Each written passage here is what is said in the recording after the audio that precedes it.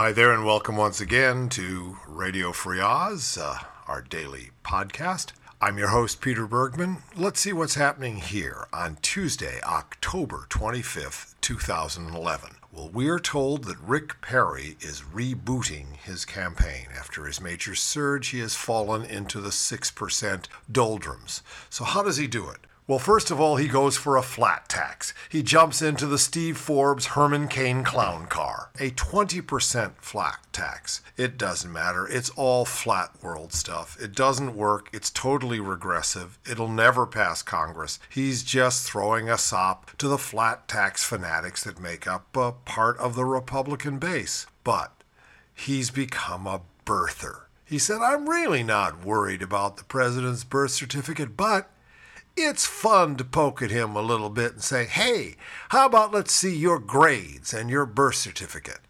That's a quote that Perry gave to CNBC. It comes on the heels of Parade Magazine's interview published over the weekend in which Perry said he doesn't have any idea if President Obama's long-form birth certificate is real. Well, he's taking his cues from Donald Trump. You gotta wonder about this guy. But Perry goes a step further, bringing up the idea of Obama's college grades, which is a key component of a less than subtle birther conspiracy that Obama got into Harvard for reasons, other than his intelligence. Yeah, and reasons other than his intelligence made him the editor of the Harvard Law Review.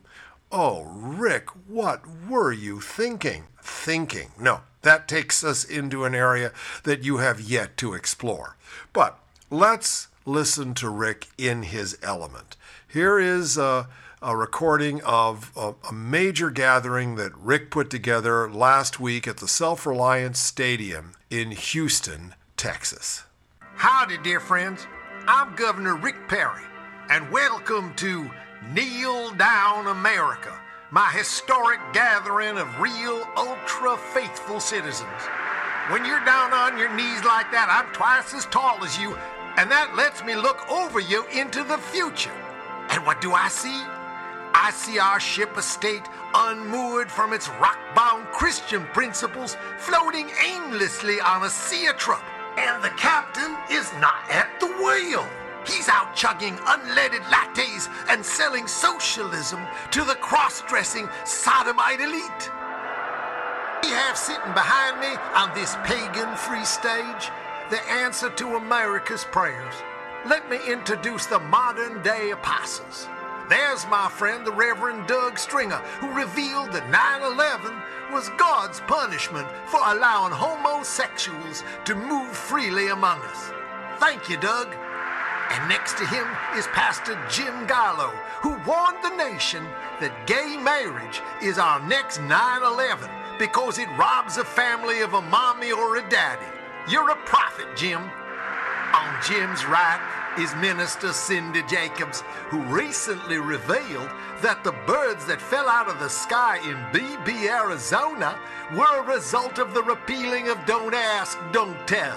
Cindy asks, is it a coincidence or a sign from God that the governor of Arkansas is named BB? And it was their former governor, the satyr Bill Clinton, who invented DADT. Someone is speaking in Cindy's ear. Next to her is my dear friend Brian Fisher, director of the American Family Association, who's footing the bill for this dispensational event. It's Brian who stands between us Christians and the beasts of the depths. When that whale killed its trainer at SeaWorld, Fisher called for the Leviathan to be ritually stoned to death because, as it says in the book of Exodus, when an ox gores a man or a woman to death, the ox shall be stoned, and its flesh shall not be eaten. Yes, we can kill that whale, but we just can't can it. Right, Brian? And last but certainly not least is Mike Bickle from the International House of Prayer. Mike, bless his heart, has outed another of Satan's secret helpers. Who? Oprah is who? Oh, says Mike, she's a classy woman, a cool woman, but she has a spirit of deception and is one of the forerunners of the harlot movement. Oprah Winfrey, Hillary Clinton, Michelle Obama, and Elizabeth Warren, the four horsewomen of the apocalypse. So, if the devil and the Democrats want to wage a class war, then I'm ready to go to the head of the class and be your captain. And I implore you, dear friends, don't vote for me because I'm a Christian. Vote for me because you're a Christian.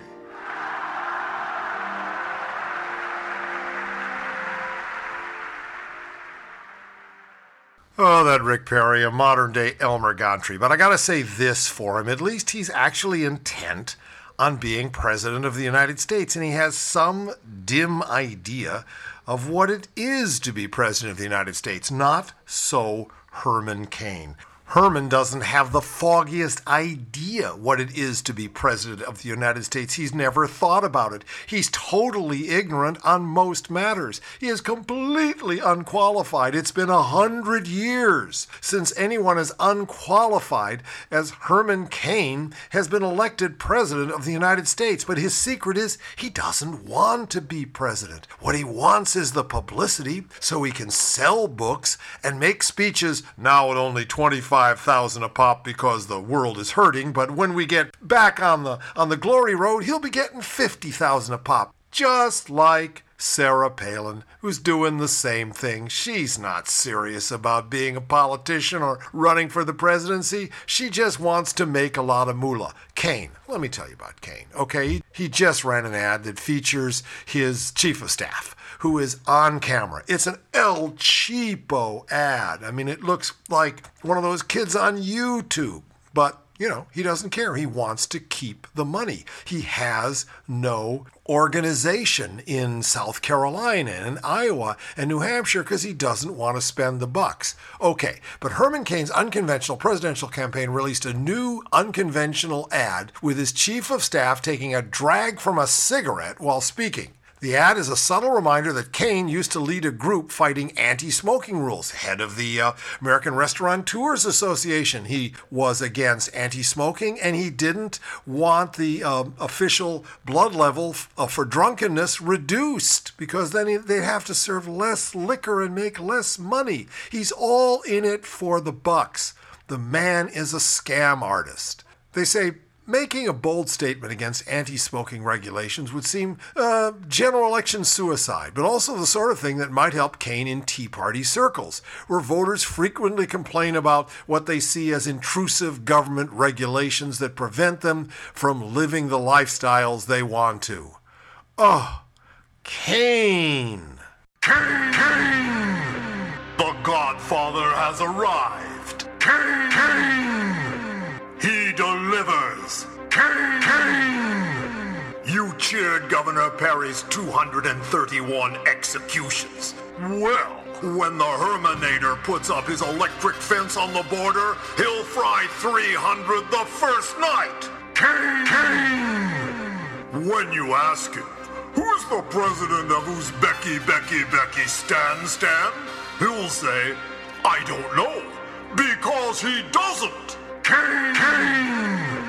The only thing Herman Cain hates more than taxes is poor people, because it's their fault. Cain!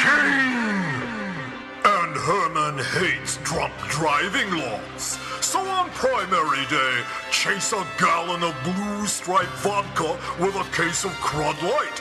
Then hop in your jalopy and do 100 on the sidewalk down to the polling booth and vote for Cain! This ad was produced by Double Cross America and paid for by the slush at the bottom of the Koch brothers' pockets. Oh, Cain. Oh, Rick. Oh, Santorum. Oh, that's another Rick.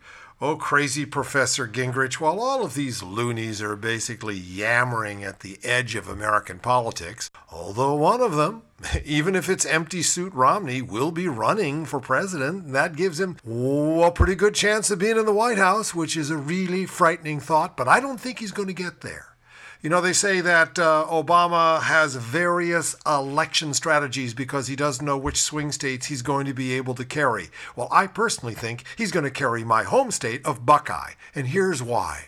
Strong support for repeal of the Ohio collective bargaining law is revealed in a new Quinnipiac poll in Ohio that shows 57% of voters favor repealing a recent law that limits collective bargaining rights for public employees, while just 32% said it should be kept. Now, this is the anti-union law that Governor Kasich, who's one of those right-wing Republicans who was put into the governorship in 2010, the great wave of unrest and throw the bums out. He, like Walker in Wisconsin, decided, well, he's now been made emperor, so he can actually put into law all the things he and his buddies have been sniggering about in their club rooms, smoking cigarettes and drinking double martinis. Let's get rid of the unions. We hate the unions, and women are next. Okay, notes pollster Peter Brown. With 2 weeks until Election Day, the opponents of SB 5, that's his anti-collective bargaining law, it would take collective bargaining away from unions. Well, they have strong reason to be optimistic. The opponents had seen their 24-point margin in July close over the summer and early autumn, but as we enter the home stretch, however, they have once again taken a commanding lead. Except for Republicans, just about every demographic group favors repealing the law. Well, what do you know?